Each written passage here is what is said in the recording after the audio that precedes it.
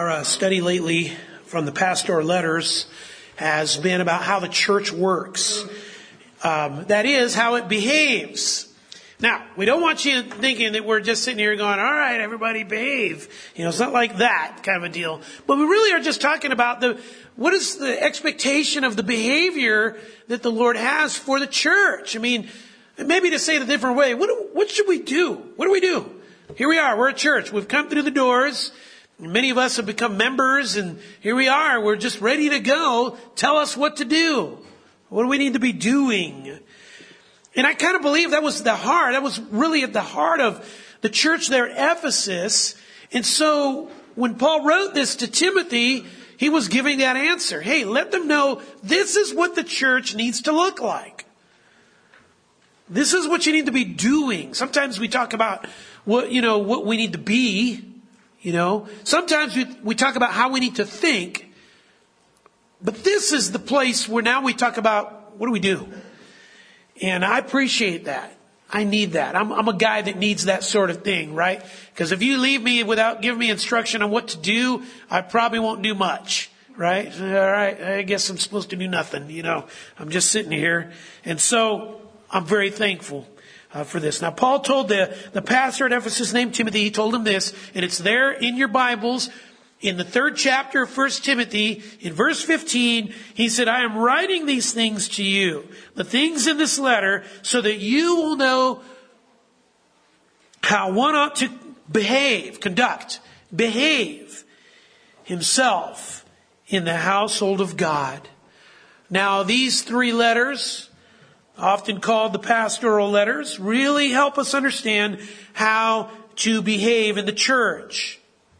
What we should do as Christians, as a church. See, and that's not easy. Paul laid out 7 challenges to the church in doing that. He said, it's not going to be easy to just do the things you're supposed to do. And the biggest challenge, 2 Timothy 4, is that people just won't want to hear sound doctrine, won't want the Word of God. Now, that makes sense to me. Because if you think of it as a family, if you think of it as, you have parents, you have your job, and your job is to raise that family, and oftentimes you're giving instruction. One of the hardest things to do is to get your kids to listen to you. Kids, one of the hardest things to do is to just listen to your parents as though they know what they're talking about, right? I'm just saying. I know that because Proverbs 4, you go through all throughout the Proverbs. What is he saying all the time? Hey, listen to the instruction of a father and a mother, do what they say. Proverbs 2 and Proverbs 4 talks about taking their instructions and putting it around your neck like a garland of silver and precious metal and gold to follow. And so it makes sense then to me that one of the biggest challenges for the church is going to be to have instruction that people just won't listen to it. Kids don't listen to their parents. People that go to church don't listen to their preachers. It's just kind of how it is. And we've got to work on that, right? We work through that. We won't want the Word of God. And that's the same place Jeremiah was at, by the way, as a prophet in the Old Testament. Jeremiah 14, verse 13. But, Lord God, I said, look, the prophets are telling them, you will not see the sword, nor will you have famine, but I will give you a lasting peace in this place. Now, what Jeremiah was saying to the Lord was this. You gave me your word to preach, and I preached it, and you told me to tell them that a sword was coming, and that famine was coming, and it was going to come as judgment for all the evil that they have been doing, and I did that. But then the other preachers came around and said, nope, that's not going to happen. What do I do? I mean, you tell me to preach the word, I did, and they don't want it. In fact, the other preachers around me are making it worse because I'm the only one with this kind of message. And no one is preaching like I am. What do we do? What do we do when we're at that place? Where you preach sermons and you preach messages and you teach classes and you have your family school and you're giving them the word there. And people are saying, yeah, but most of the other preachers aren't preaching this. They're doing other things. So no thanks. Verse 14. Then the Lord said to me, the prophets are prophesying falsehood in my name. I have neither sent them, nor commanded them, nor spoken to them. I didn't give them their sermons. Those aren't my sermons, God says. They are prophesying to you a false vision, divination, futility, and the deception of their own minds. End quote. That's 21st century America. That's the American church today. The pastors are not preaching the Word of God. Instead, they preach visions and supernatural powers and any deception from their own minds. Whatever comes to their mind to get you going, that's what they preach. We're not in much of a different place, are we? Listen, we know that things haven't changed, and what that does to the Lord's true church is it tempts us to believe the wrong things and to give up on sound doctrine and the preaching of the Word. Listen, what happens if we believe the wrong things? Well, we behave wrongly. And you can just trace that back. If the behavior is wrong, you can be sure that the belief is wrong. It doesn't matter to me how much you tell me things that actually are true. When your belief is the opposite, that's your real theology. Or when your action is the opposite, that's your real theology. Whatever comes to their mind to do after the theology, that's the real theology. And so he says you're believing the wrong things. Now, what should the church look like? Turn to Acts chapter 20. Let me give you just a little preview of kind of where we're going. And this is a very familiar, we're just going to look at one verse from that from Acts 20. Look at verse 35. Paul says, in everything, he's talking to the elders at Ephesus. He says, in everything I showed you that by working hard in this manner, you must help the weak and remember the words of the Lord Jesus, that he himself said, it is more blessed to give than to receive. Paul tells these elders at this church at Ephesus, I showed you. That's example. The church needs to see its leaders in actions, in action. It can't just be words.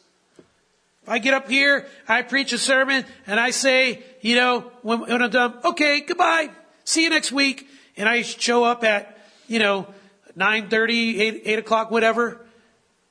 That's not going to do it for you. You need something more than that. You need to see me living life. You need to see me walking and my hands moving.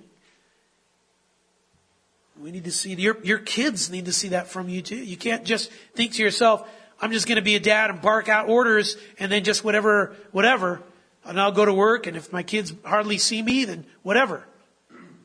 They need to see Christianity in you. You can't just tell them Jesus Christ is real and then not live that out. They'll figure that out real quick. He says, I showed you. Then he says, by working hard. So the first one, example. Second one, effort. That's effort, by working hard. It can't just be Bible studies and doctrine classes, lots of talk and information and debates. What's the church working hard at? Help the weak. What's that? That's extension. Get into the lives of others. That's how you see needs, and so you get near people. And you get with them and you ask questions and you see those needs when you do that. Then he said this, remember the words of the Lord Jesus. That's essence. You got to have the word explained to you. You have to take the word and internalize it. In other words, who we are, the bottom line, what we're all about, our substance, our essence, the core of what makes us move is the words of Jesus. So when we talk about conduct, they include all of these things, which, the example and the extension and the essence.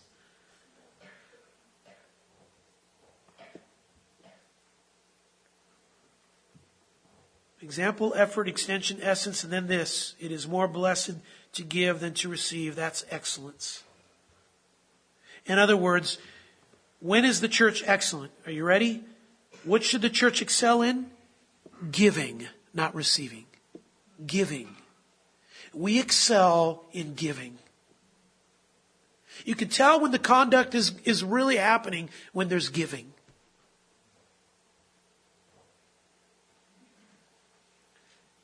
Show it. That's example. Work hard. That's effort. Help the weak. That's extension. You extend. Essence. The words of Jesus. Excel at giving. This is our conduct. This is our behavior. This is what we're talking about in 1 Timothy 3. So turn back to 1 Timothy. Now what Paul was really reminding the elders of Ephesus was this. How the church must work. Get to work, right? Now it has to behave a certain way when it comes to being a pillar and support of the truth. We're not gathering to have a bunch of debates and, articulations of, and, coming together to interlock the theologians' minds of, whatever. It's not the church. We'll talk about theology and all that kind of stuff. But listen, if our talk doesn't get us out that door doing stuff, what are we doing?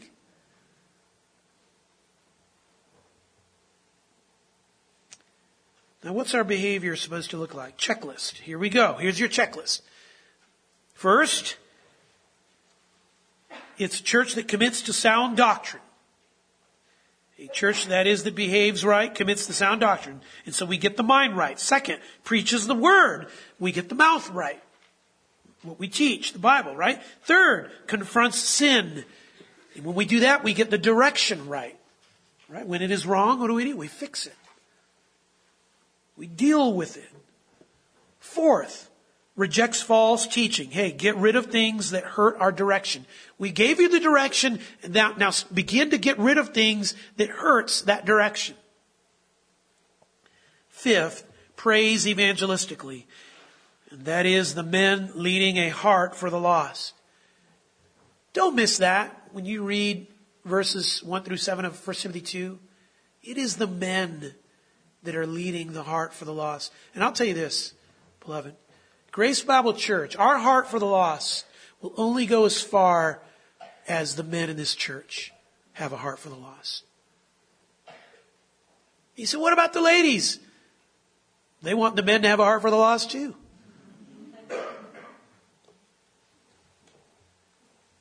Sixth, appoints elders. And that's where we left off. You gotta have leaders. Now, how are they leading us? Into the one will of Christ. He has one will. And we work to try to understand it and know it and then implement it out. Now with that, turn to Titus 1. And we're going to pick up where we left off. Appoints elders. Now you talk about what a church should do and how it should behave. Give attention to getting leaders. How do we do that? Look at verse 5, Titus 1. For this reason I left you in Crete, that you would set in order what remains and appoint elders in every city as I directed you. He says appoint elders. It doesn't say, by the way, appoint pastors. Have you noticed that? It doesn't say appoint deacons. It doesn't even say appoint chiefs or bishops or priests or apostles. It doesn't say that. It says appoint elders. Now, where do you find guys like that? Well, we went over this last time, so we won't do that again. But when you look at men in the church and you wonder, if any of them is an elder, he gives us a clue and an idea of how to find that, how to find them. First of all, you look at his home. You look at his home. How does he lead his wife? How does he lead his children? What's that look like? Not even just what does he do in terms of, all right, well, he's got, these worship nights and he does that and that's really good and they read their Bibles and all that kind of stuff. That's good. That's really good. But how are you guiding them? What's it feel like? If we were to take the spouse aside and say, I want to interview you, I want to talk to you, tell us about the home. What is it like?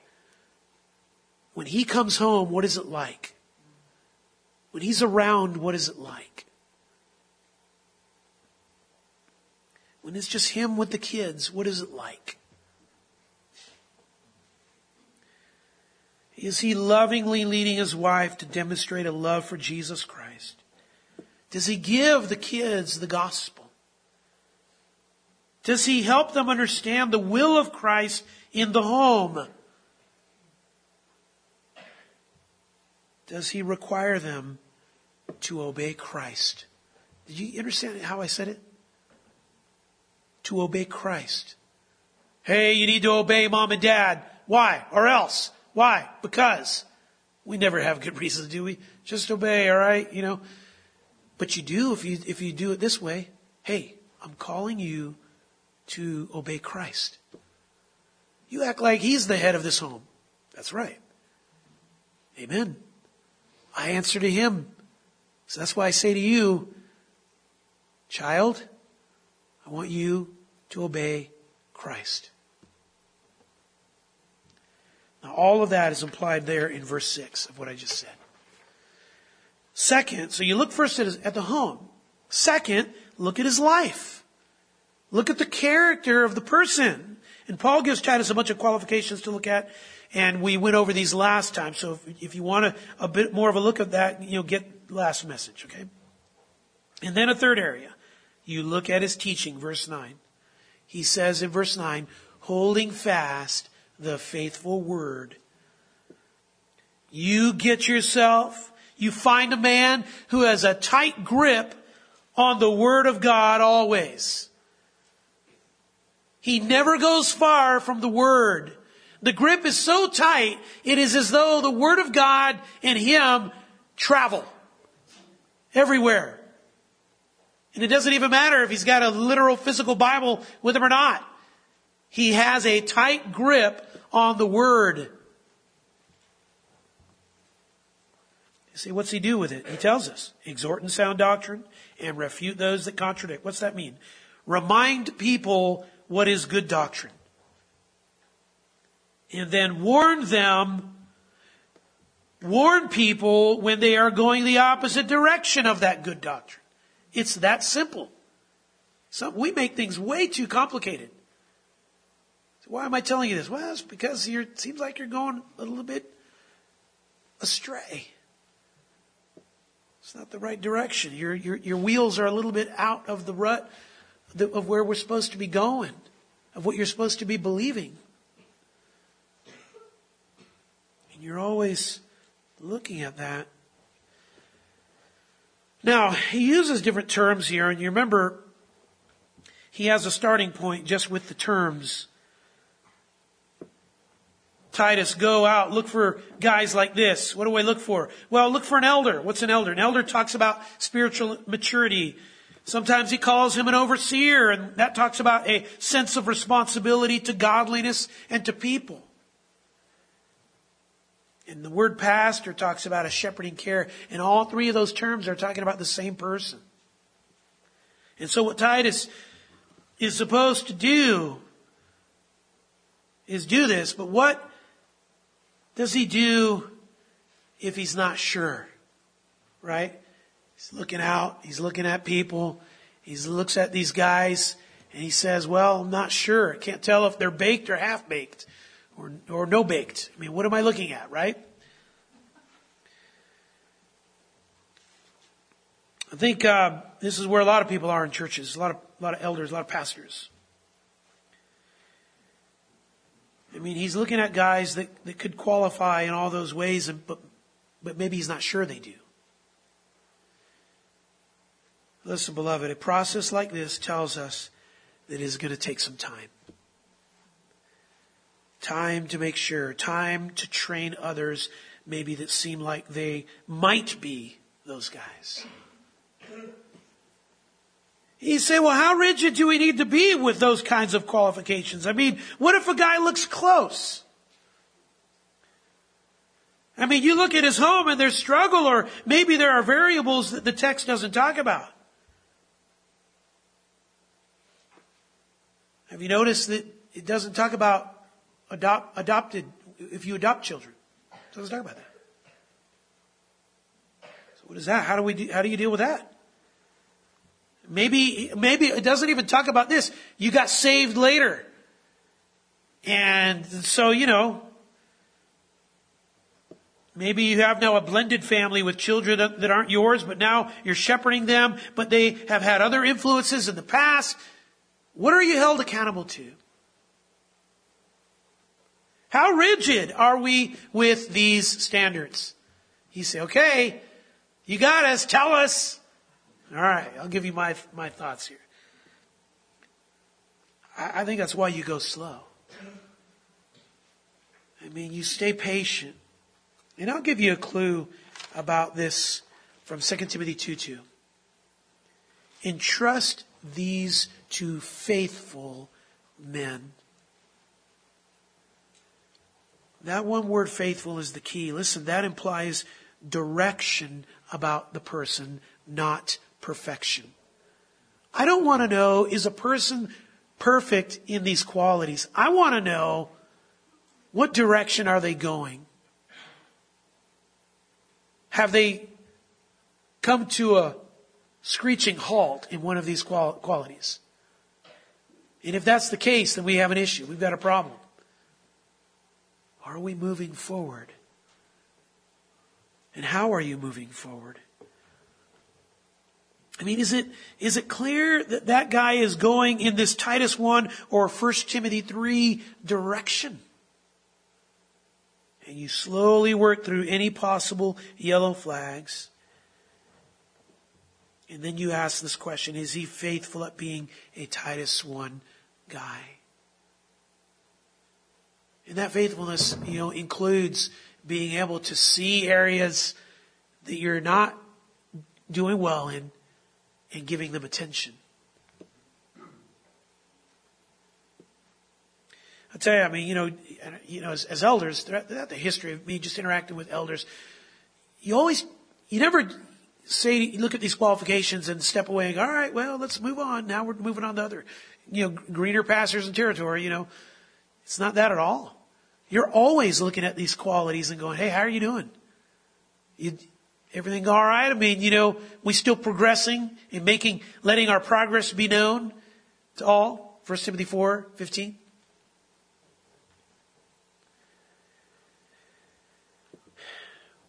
You say now, is it really important that a church have guys like this? Yes. Paul tells Titus, go find them and then appoint them. The church needs pictures of Christ living on this earth. We need this. Patterns of that life. The church needs more than one guy helping it know and follow the one will of Christ.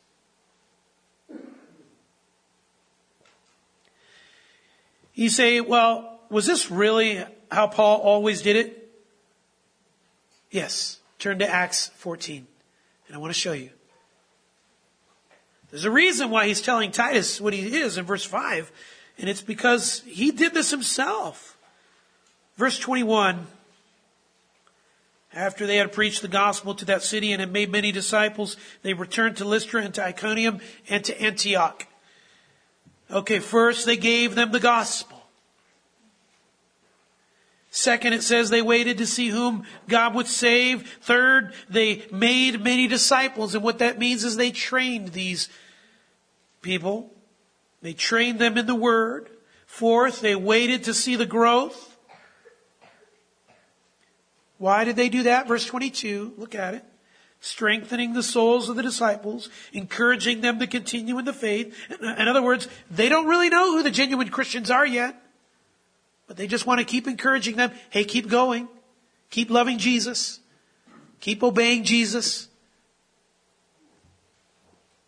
Just keep following Christ and we'll see who's faithful and who's left. Verse 22, through many tribulations, we must enter the kingdom of God. Hey, I'm going to be honest, Paul says. This is not going to be easy. I love that. You get your sins forgiven. And then you get put on a track where it's just not easy. But isn't it worth it to have your sins forgiven? Verse 23, and I watch this, and they're not done yet. When they had appointed elders for them in every church. Sound familiar? Every church. Having prayed with fasting, it says, they commended them to the Lord in whom they had believed. This is just a great scene. I mean, notice though, the work in getting a church started wasn't done until they had appointed elders in every church. I like that. That's very helpful to me. I mean, if I were to talk to a missionary who's gone out, and maybe let's say he's been there for a few years, and I'm talking to him about the church that he is a part of, one of the questions I would ask him is, tell me about the elders there. Why are you asking me this question? Because that's how Paul viewed starting churches. You got to the place where you appointed elders. Plural. Now, let's put everything together from all the passages that we have looked at. Here's what you get about appointing elders. Eldership is, first of all, led by men. Notice all of these in every plate. Men. Men, men, men, men, men. Led by men. Secondly, eldership is a plurality. It's not you have the chief guy and then you have all the others that are kind of, it's a plurality. Thirdly, eldership is a unanimity. And what that means, unanimity means you make decisions all together. It's not 80%, it's not majority rules. It is one voice. Why? Because we're after the one will of Christ. And you just keep hammering through whatever it is you're hammering through to be able to understand and know the one will of Christ. And so you can communicate that to the church and lead the church in that direction. Fourth,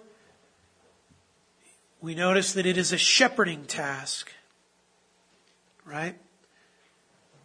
You're after caring for souls. Fifth, it is a qualified position. Sixth, it is a mature position, implying experience and humility. Because what you've done by doing that is, when he says not laying hands on anyone too quickly, 1 Timothy 5:22, what he is saying is, make sure that you know what you see. Give that brother in the Lord room to grow so that he doesn't have the responsibility and care for souls while still dealing with the pride of his heart. Seventh, an eldership is in tune with the one will of Christ. Is in tune with it. That's how the church is to behave. See, what's that mean for us here at GBC? Listen, that's what God wants for us. And I tell you, this is incredibly relevant, isn't it, right now? And we're at a place where we have one elder, and if you look at all of this, it's like, oh, okay, let's do some work. It means that we need to be training men. It means we need to live at both ends. You say, what do I mean? What do you mean by live at both ends? Well, what if there are men but they're not ready? I mean, what if you appoint them too soon, right? Both ends. The qualified men, yes. Perfect, no, right? On one end, you have the need. Appoint elders. We don't have them, so appoint them. But on the other hand, on that other end, you appoint ready elders.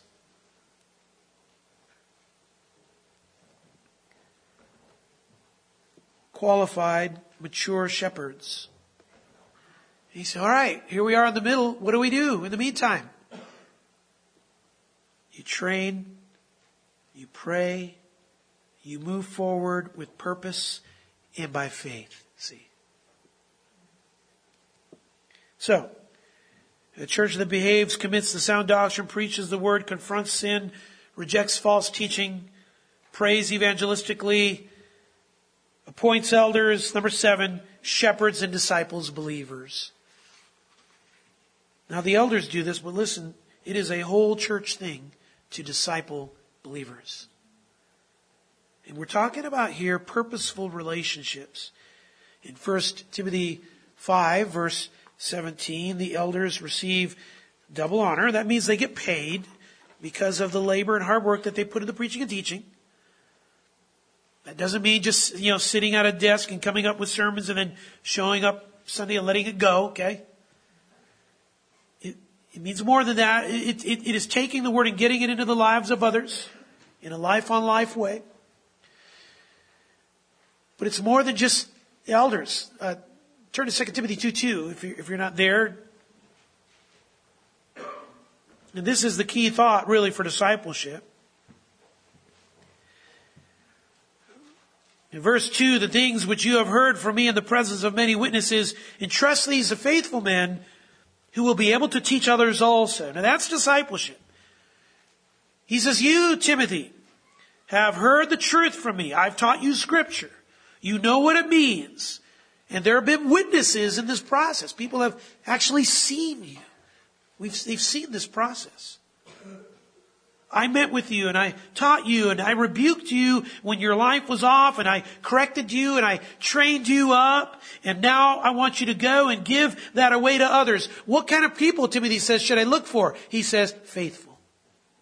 Find faithful people. And then give it away. And then urge them to do the same thing. Well, what happens if they're not anointed? Like by whatever you would anoint.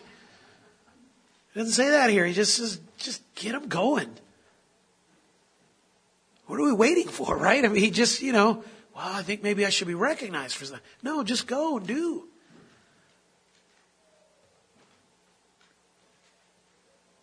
Train others in this, see.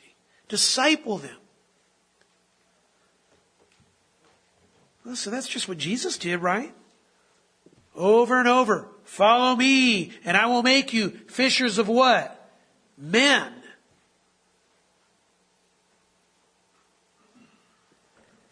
The symbol of Jesus' ministry wasn't the classroom, by the way. It was the field for the shepherd, right? Get your hands dirty. That's what, I think we get the wrong view of Christianity. The reason why we have a classroom is to sit there long enough to then get out and get your hands dirty.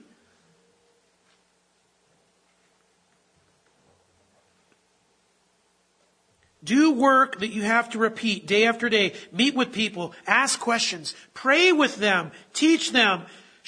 Urge obedience. Share in the joy of knowing God. Say something encouraging from the Word and give them hope. That's how you do it. Give them answers from this book. It's okay for you to say, I don't know. When they ask you a question, I really don't know. Let's read the Bible together. That's a great thing to do. You don't have to have a degree to do that, by the way. Get them into the lives of others. That's what field work looks like. Now turn for a moment to Titus. And I want to show you this here in action. Titus chapter 2, verse 1. Speak things which are fitting for sound doctrine. Now what is fitting for sound doctrine? Ooh. I bet we're going to get really deep here. He's probably going to talk about like hypostatic union or something like that. Or, I don't know, theodicy or something like that. Whoa, this is great. What's fitting for sound doctrine? You ready for this? Verses 2 through 10. This is what's fitting for sound doctrine. Where you have older men helping the younger men learn how to be sensible and temperate. You ever thought about those two words? Sensible. Sensible. By the way, there's another word that begins with S that kind of helps you with sensible. This will help you. This helps me. I always tell myself, am I being sensible? Don't be stupid, Mike. That's what I tell myself, right? Oh, okay. Well, then then I'll be sensible, right? He says, you got to help them to be sensible. That is where they're making good decisions. Temperate means where you're not just flying off, from the seat of your pants or off the hip, shooting off the hip. In other words, it says temperate means making decisions without being driven by your emotion. And by the way, in all of this, it's older men helping younger men to do this. Help those younger men to learn how to love others and to stay in the race with perseverance. And by the way, same with the older women and the younger women. Teach those younger women how to love their husbands. Notice, not how to change their husbands. Get that one, ladies. It's tempting, right? You're like, but you don't know my husband. Well, I am one of those, My poor wife. Like, how's your prayer life, honey? Keep praying. Yeah, I was going to tell her. Keep trying, All right. Love your husbands. Don't love them. Teach them how to love them. Why? Because when you want to change them and they just don't change and you're praying and that change is like a slow change, you got to love them in the meantime, right? God has to be the one to change them. And yes, they need help. Now also how to love their children. It's not natural. No matter how much the world wants to make it seem like loving children is natural. It isn't. No, nurturing has a little bit more of a natural feel to it. Loving is not natural. I'll tell you what is natural, loving yourself. So oftentimes we do things to make life convenient for ourselves.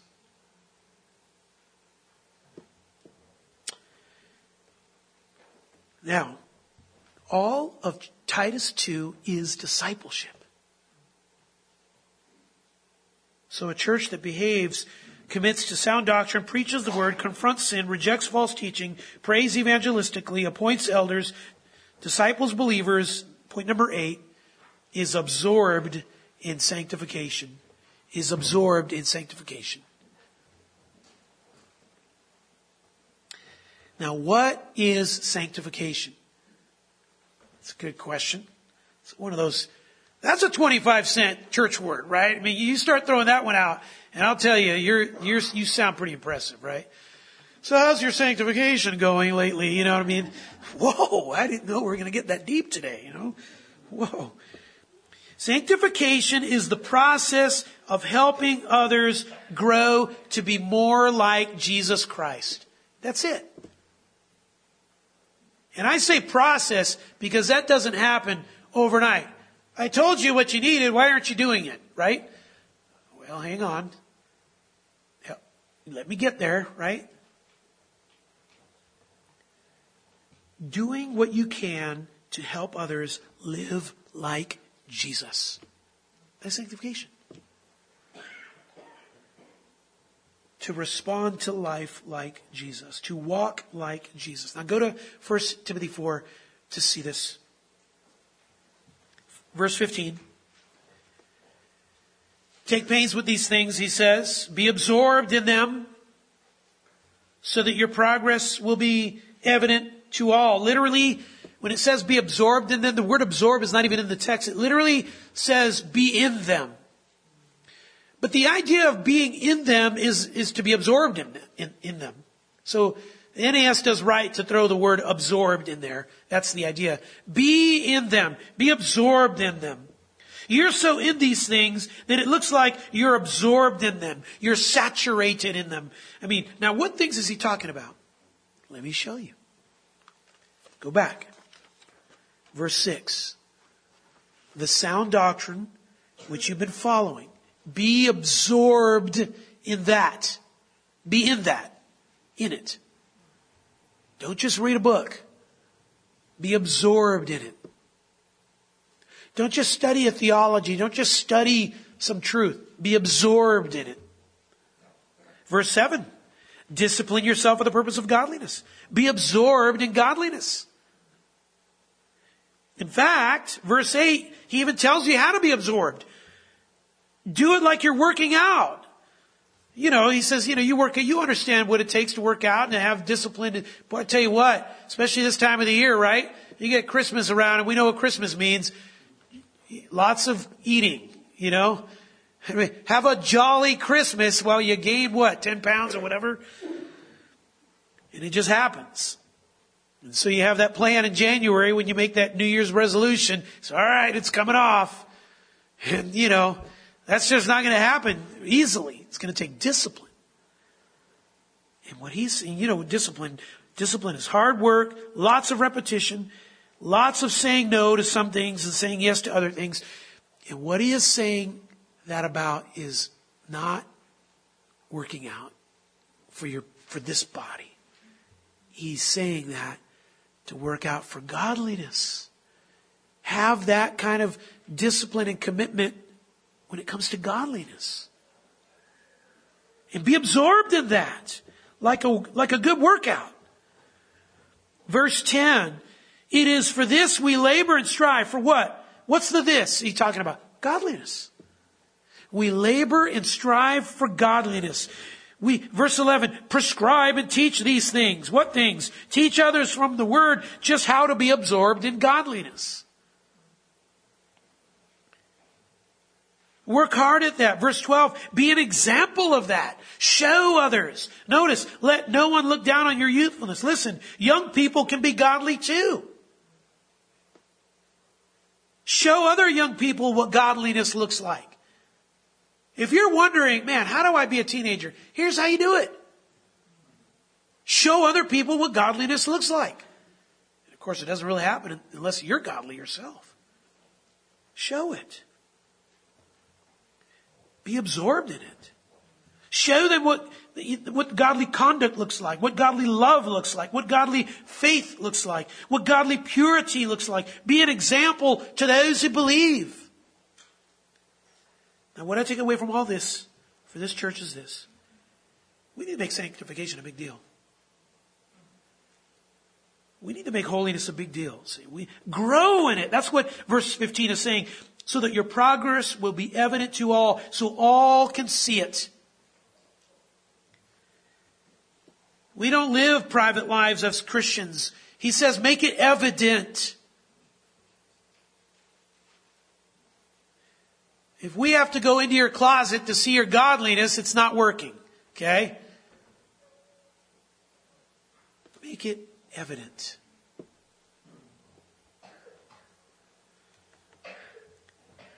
Why? We don't live private lives as Christians. Why? The reason is so others, that is other believers, can have the encouragement that they need to live for Christ. Why are you making that private? We need you. I need you to show me how to live like Jesus. And you need me too. We live for the benefit of others. See? So how does the church behave? Commits to sound doctrine, preaches the word, confronts sin, rejects false teaching, prays evangelistically, appoints elders, disciples believers, is absorbed in sanctification. Number 9, promotes godly and useful femininity. Now this is a countercultural point.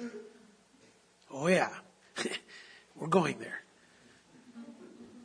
But listen, Paul knew this would be a big deal for the pastors that he trained. Ever since the day Adam and Eve sinned, this has been a struggle.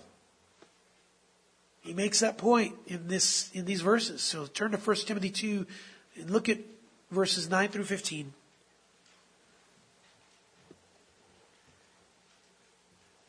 Ever since Adam and Eve sinned, men will not lead their families in a loving way. They just don't.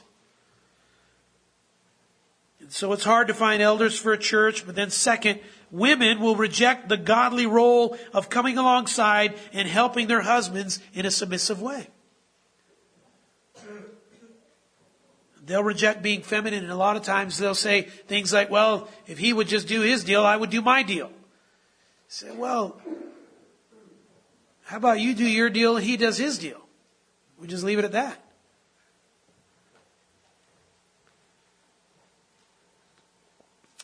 They're going to reject becoming or being feminine, Paul says. Men will become more like women, and women will become more like men.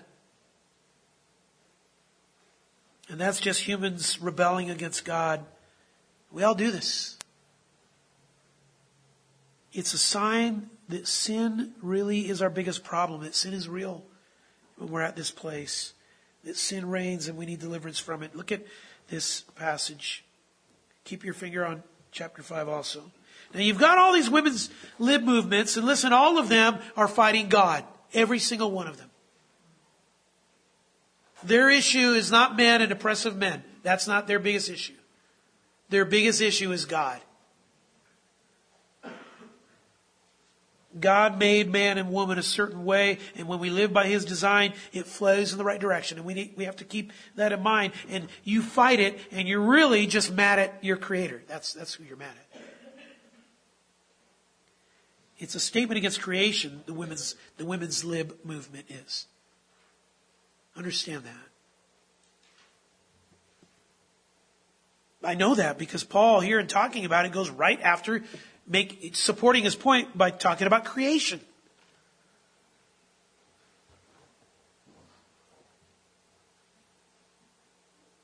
Paul tells Timothy and Titus, you guys can't ignore this when it comes to what the church should be doing. So look at verse 9. I want women to adorn themselves with proper clothing, modestly and discreetly, not with braided hair and gold or pearls or costly garments. I'll help explain. Some of you ladies maybe came here with braids or whatever. You're okay. It's all right. This is for just that'd be kind of interesting. Now, the women, let me help you understand. The women of their day, if they wanted to get attention from men in the wrong way, what they would do is they would flaunt their wealth in some way. Okay? With, putting wealth in their hair or bling or whatever. And a bunch of it.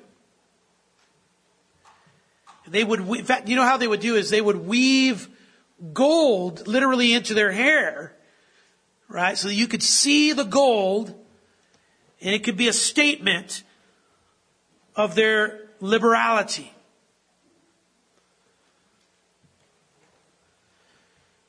And all that they were doing is just trying to get attention from men about that.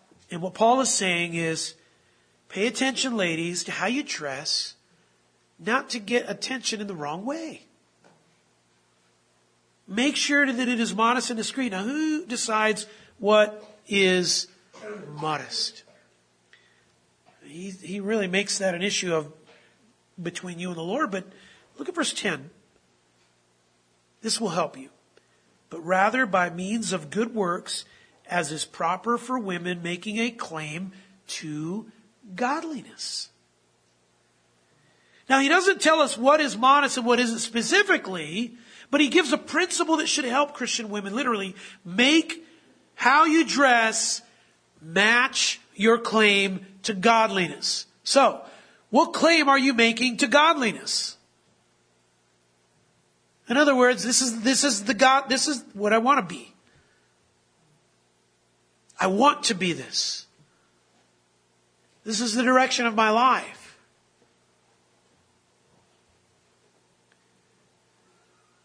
Your claim to be a woman that follows Christ, you should be able to claim, Jesus wants me to wear this. He wants me to.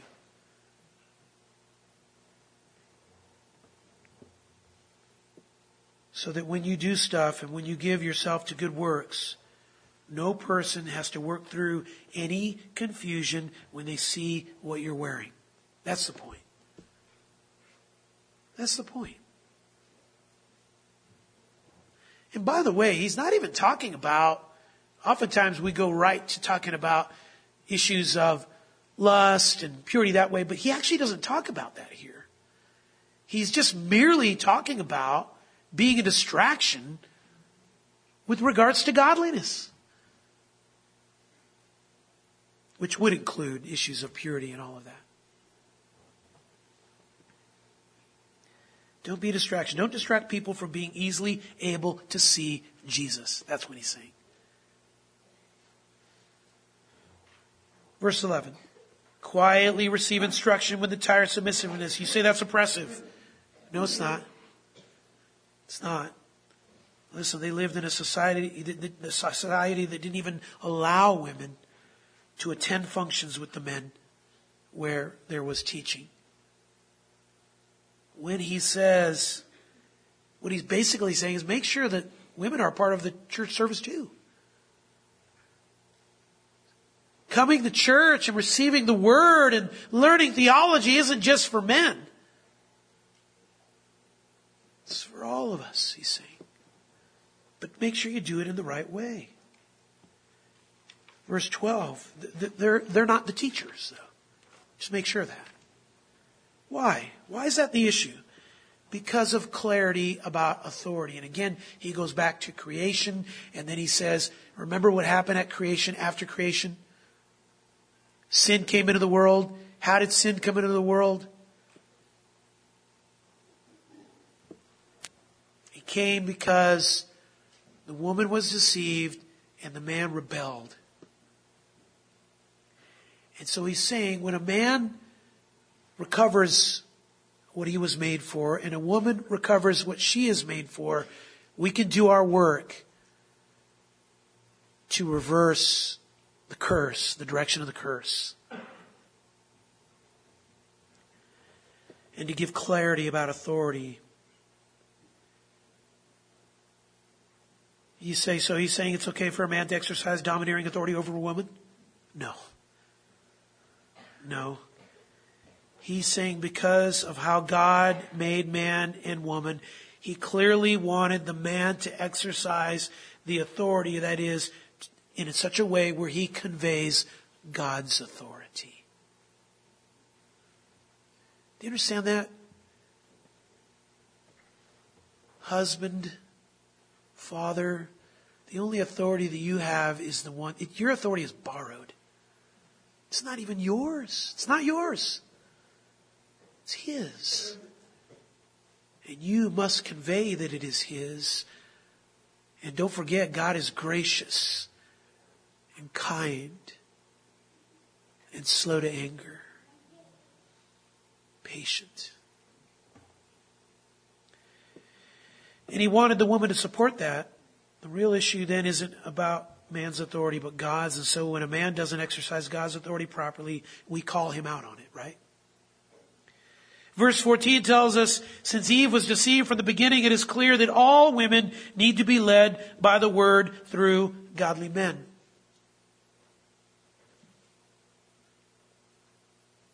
You say, so a woman can't think for herself? No, that's not what this text is saying. It is saying that sin is real and it impacted how women try to live their lives. And God says to the women, spend your time trying to have impact on raising your children right. What's that look like? Or grandchildren, if you have grandchildren. No. What's that look like? He tells us, in faith, in love, in sanctity, or you can even say holiness, and with self-restraint. Listen, can you imagine helping children live like that? I mean, what an impact on society that we would have if you help children live that way. That'd be incredible. In other words, the Bible lifts the bar to be a high calling for a woman. We're talking about godly femininity and usefulness through the home. Bring God's Word into that home with your children. You say, so dads have nothing to do with that? No, they do. To get that, you would have to go to Ephesians 6, verses 1 through 4. That's where we talk about the dads and their role with that. But here, the point is trying to help Christian women to not be distracted from the high calling that God has given them for impact on the world. It's interesting, over in chapter 5, talking to widowed women, the younger ones, he says this in verse 14. I want younger widows to get married, bear children, keep house, and give the enemy no occasion for reproach, for some have already turned aside to follow Satan. I mean, this is the general direction for all Christian women. It is a tremendous ministry opportunity, beloved. It is a push for being truly feminine. And that's the idea of Titus 2, 4 through 5. John MacArthur says the home is the domain where a married woman fulfills herself in God's design. End quote. We live in an age where the world has painted a terrible picture about the woman's role in the home, as though it is second or even third class, as though it is less of a work or calling for a woman. But beloved, it is the highest calling. Paul reminds Timothy that he is a believer because God used the work of grandma and mom. 2 Timothy 1 and 3. Now I do realize I probably raise more questions than I give you answers at this point. But the Bible doesn't apologize for this. Every age, every generation, when the church is behaving right and a pillar to support the truth, it looks like this. All right, let's finish this up with the last few here. Number 10, fosters servants. 1 Timothy 3, verse 8. We're behaving right when we foster servants. This is the section on deacons. The word for deacon is diakonia. It is the general word for servant. And what Paul said to Timothy is put together a group of people for the church called deacons or servants. You say, aren't all Christians supposed to be servants? Mark 10:45. Didn't Jesus say that? Yes. But there's a collection of servants that are called, that are a group designed to serve the church in a special way called deacons or deaconesses. Why are they set apart this way? Why is this? Notice they come after the elders. You got the elders in verses 1 to 7. You have the deacons in verses 8 through 13. And the idea of these servants is to do work to free up the elders to do their work. We see the same picture in Acts 6. Remember Acts 6? Where the apostles, and they were trying to do the work of the ministry of the word and prayer. And then you had an issue of serving that came up. And they said, hey, we need to have people that can serve in this church to free us up to do this other ministry so that we're all helping each other. That's the model right there.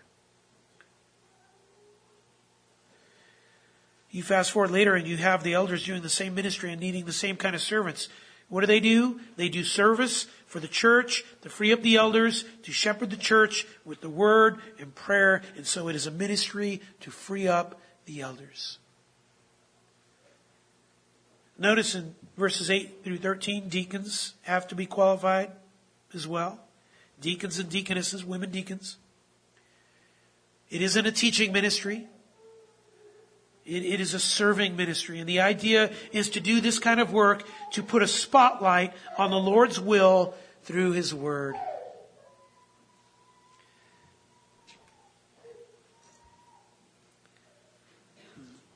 Good work, Mama.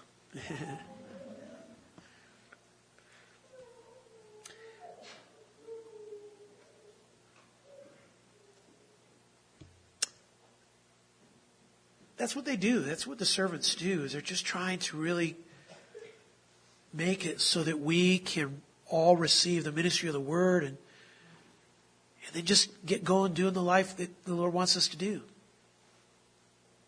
All right, what's our behavior like here? The church commits to sound doctrine, preaches the Word, confronts sin, rejects false teaching, prays evangelistically, appoints elders, disciples, believers, is absorbed in sanctification, promotes godly and useful femininity, fosters service. Number 11, cares for the needy. All right, we're almost there. I want to get these out here. I'll probably just run a little more quickly at these last couple. You can see this in Titus 3, verse 8. Concerning these things, I want you to speak confidently so that those who have believed God will be careful to engage in good deeds. And then he talks about in verses 12 through 15 about helping various people and everything. Notice that it is something that needs to be learned when he says in Titus 3, towards the very end there, our people must also learn to engage in good deeds and to meet pressing needs. We don't serve by nature. It's something we have to learn. Oftentimes we don't see needs. And I think it's because we're busy doing things for ourselves, and we see ourselves and our home and our children and our spouse and our jobs, and our own needs. And so it's something that we need to learn, how to get our eyes out instead of in. You know, so many of us do nothing because we're waiting to be asked. And that's why he says our people must also learn to engage in good deeds. You don't have to be asked.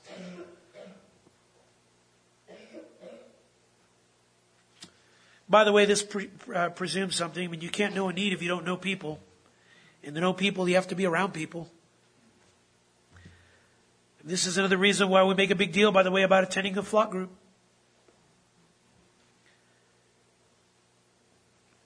Yeah, by the way, oftentimes, I mean, when I hear about needs, I think often, I wonder which flock group this person is attached to. Why? Because then we can quickly mobilize people to meet pressing needs. All right, let me give you the last two here.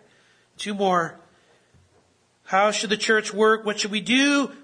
Point number 12.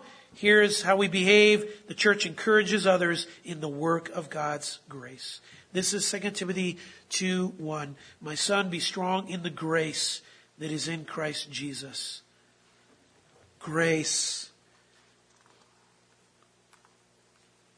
We help each other to know that we need His grace. How am I going to get through this? Grace. God's grace in Christ Jesus is always the answer. And you can really see this. Mark this down. We're not going to go through this, but please do this on your own. Titus 2, verses 11 through 14, is the ministry of grace. Grace is God's work in you that you can't earn, but that you and I need. And the last one, the last thing that a church must do, point number 13. A church that behaves prepares for the finish line. Prepares for the finish line. We push each other to finish. And as we close, I want to close at this section. Look at 1 Timothy 6 in verse 11. Let's close here. But flee from these things, you man of God, and pursue righteousness, godliness, faith, love, perseverance, and gentleness. Fight the good fight of faith. Take hold of the eternal life to which you were called and made the good confession in the presence of many witnesses. I charge you in the presence of God who gives life to all things and of Christ Jesus who testified the good confession before Pontius Pilate that you keep the commandment without stain or reproach, look at it, until the appearing of the Lord Jesus Christ, our Lord Jesus Christ. Keep doing these things. How long? Till Jesus comes back. What if I die? Well, then you'll come back with him. Doesn't that be good? That'd be good. Do it till you die. Which he'll bring about at the proper time. You see, man, I'm sure hoping it's this afternoon, right? Me too. But boy, he just has to keep reminding us who is the blessed and only sovereign, the King of kings, Lord of lords, and so forth. Amen, he says at the very end. Amen. Amen. That's how church, we should be talking about Jesus coming back all the time. Hey, he's coming. He could be today. When was the last time you did that to another believer? Just want to help you remember. Keep working. Keep fighting. Finish strong. Jesus is coming. Now what's all this mean? Do all these things. He's coming back. There's a proper time for it, and all our behavior as his kind of church fits into this. Just keep doing this until Jesus comes back and be faithful in it. I'll tell you what, beloved, I am so thankful that the Lord didn't just leave it to us to try to guess and figure out, all right, what do we do? I don't know what we do. Let's all come together and vote on it or whatever. I mean, that'd be terrible, wouldn't it? Because you know what we would do if we voted on it? Nothing. I mean, all right, we're just going to do nothing. Okay, I'll sign up for that, Thankful to the Lord that he's given us a direction. Let's make sure as a church we honor that and we go that direction. Amen? Let's pray. Lord, thank you for giving us your word. We love you. We just want to carry it out, Lord. We're such poor vessels to do it, Father, but thank you for your grace. And help us to remind each other about your grace. And we will give you the glory in advance for all the work that you'll do to make us here look more like Jesus Christ. We pray this in Jesus' name. Amen.